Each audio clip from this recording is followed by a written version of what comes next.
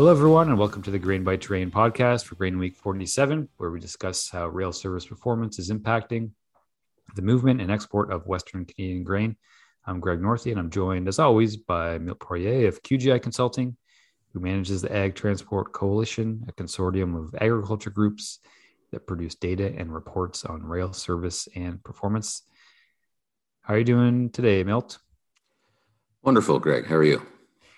Pretty good. So we'll catch up this week on weeks 46 and 47 because we didn't have a podcast last week. But what are you seeing? What did you see in these two reports? Well, very much like what we've been seeing for the better part of 3 months now. Performance in both weeks 46 and 47 for both railways was good once again.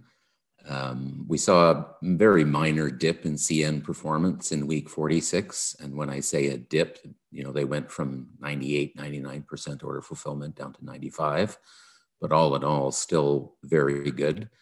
To put that in context, CN has now on a weekly basis delivered 90% or more of cars ordered by shippers on time for 12 consecutive weeks.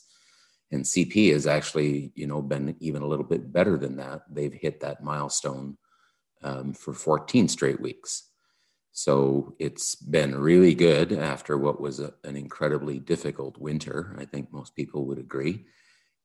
It is poised certainly to continue on that track. And we're seeing the same thing at the provincial level, which is what you would expect. If system performance is that good and that consistent for both railways, you would expect performance within the individual provinces to tag along, and that's in fact what has happened. And from a demand perspective, demand from CN particularly is quite lower than the last 2 years, or is CP also low, or how's demand looking? Are we on this demand trajectory of quite a divergence from previous years? Demand is down, has started to trend downward for both railways.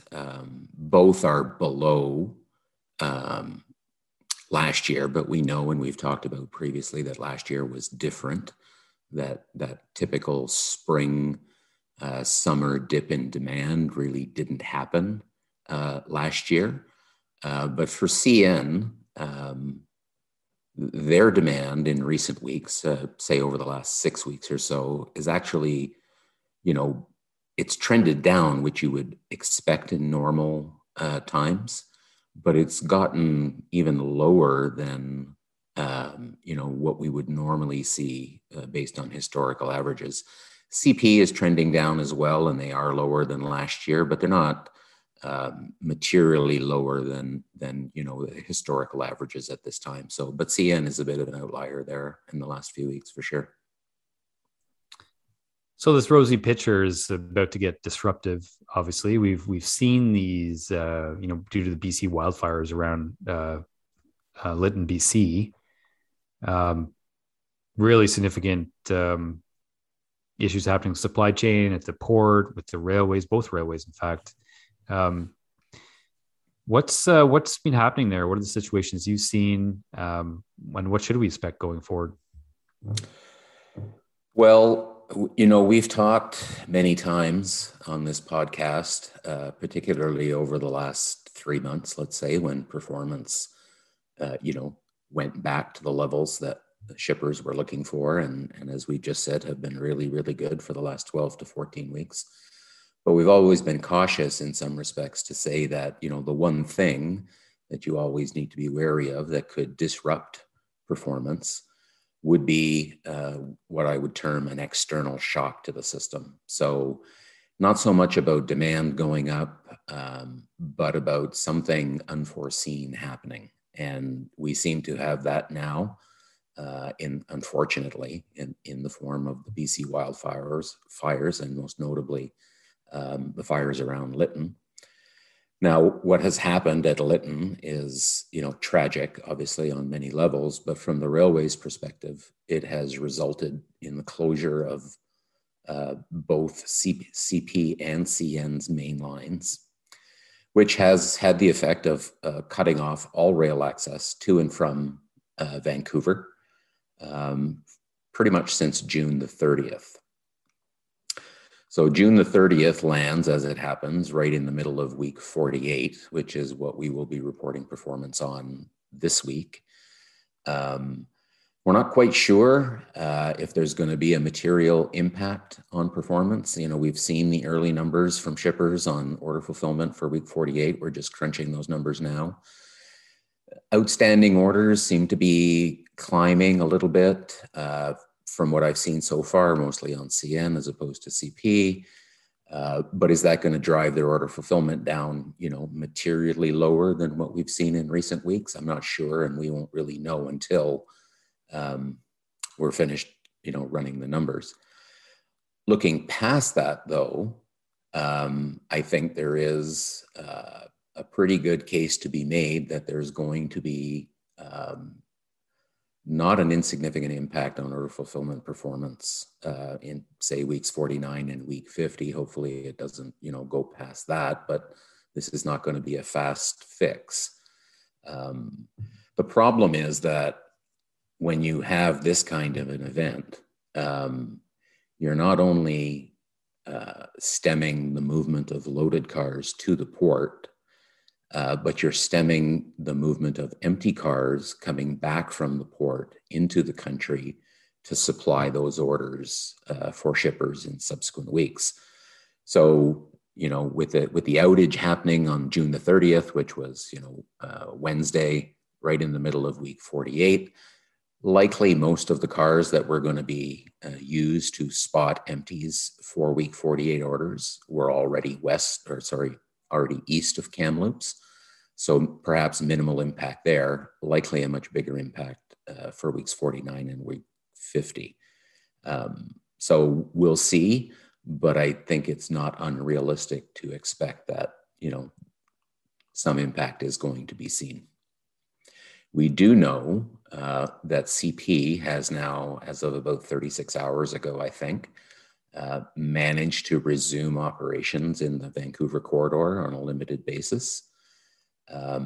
CN, we don't think, but we don't know for sure whether or not they've been able to get to their track to begin to assess the damage and begin repairs. The damage that has pretty much afflicted both railways is the fires burned all the ties on sections of track.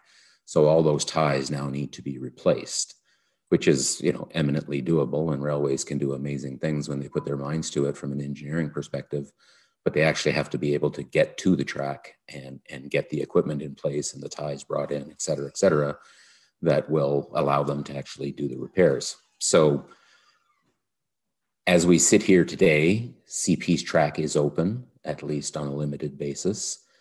But what people need to understand is that this is not just about grain. This stopped all traffic to and from the Port of Vancouver. So we're talking forest products, we're talking intermodal, we're talking all the bulk commodities, one of which is grain. So there's a huge backlog of traffic now that has, been stopped trying to get to the port, and similarly in the opposite direction, trying to leave the Port of Vancouver, although most of that traffic perhaps would be empty cars other than intermodal. So the railways have to manage, prioritizing traffic across all of the industry sectors, and somewhere in there is grain. I can tell you that based on the numbers that we see over the last 24 to 30 hours, we've only seen about 3 or 4 grain trains actually find their way to Vancouver. So, it's a good sign. Traffic is moving, but it's going to be slow. And part of adding to that problem is going to be the fact that because CN's line remains closed, they're going to be looking to CP to detour some of their traffic over CP's line, which is, going to just further constrain capacity. So there's some work to be done here. We used to have a saying in the railway, every day of disruption takes 3 to 4 days to fix. So both lines, and this is not a small one, so both lines were out for 3 to 4 days. So it's not unrealistic to think that it could take 2 weeks before this thing gets back to quote unquote normal. Yeah, it's a really unique and, as you say, tragic situation. And I think, I mean, has it often been the case where both railways main lines would be out at the same time for this length of period? Have you ever seen that? Yeah, it's happened before. You can get avalanches that will take out both lines, not often at the same place at the same time. And that's really what's a little bit different about this one, is they're in exactly the same place, pretty much, and they both went at the same time for the same reason. I mean, the damage is similar and it's extensive. So, we've seen, particularly in this part of the network, because it is subject, just based on the terrain, to these kinds of outages, particularly avalanches in the winter and in the spring. But I think this one is going to stand out a little bit just because of the severity, the similarity, and the timing of the two outages. Okay, thanks for that, Milt. What would the impact be on the sort of the vessel lineups in Vancouver, whether it's for agriculture or other commodities? Well, there's no question there's going to be an impact, and it's probably going to be significant. And the longer that it lasts, the more significant it will get. I mean, there are vessels coming to the Port of Vancouver, not just for grain, but for other commodities, for coal, for sulfur, for forest products, containers. All of that traffic has had vessels probably pointing towards Vancouver for 60 or 90 days, and now they're showing up, and the rail system has been kind of segmented, so no traffic can get into Vancouver and out of Vancouver. In one sense, on the grain side anyway, fortunate to some extent that we're not in the middle of peak season when there's, can be as many as 30 or 35 vessels sitting at the Port of Vancouver on any given day. So that's a bit of a positive if we have to look for one, but there's going to be an impact. There's no question. And, for the port, it will be, are they going to run out of anchorage? How many vessels are going to be able to sit at berth? Is there enough product in the various terminals, and whether they be grain or for coal or for sulfur, that will allow some vessels to load and keep moving, despite the fact that the inbound pipeline for those commodities has been severed temporarily. It's going to be a problem. And just to add to that, I'm sure this will be an ongoing discussion between shippers, railways, and vessel operators. Will be issues around, demurrage for vessels, because loadings will be delayed. And generally when that happens, that costs somebody money. And the debate, of course, will be, is this a force majeure event that will waive those kinds of charges, or is it not? But you can expect it to be an active conversation in the coming weeks and months. Yeah, thanks very much, Milton. We'll definitely be watching this and watching the reports, but hopefully they get that situation, at least the fire, under control, and no more communities are threatened by that. Thanks for that, Milt. Really appreciate it. I think next week we'll, this situation and many others, we often talk about the importance of rail lines, obviously, and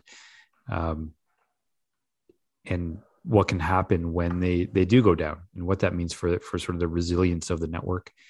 I think next week we'll explore a little bit the differences potentially between something like this and this overall concept that we often talk about network resiliency, and whether we actually have a network that can handle, what we need from it when we do need it. So appreciate your time today, Milt.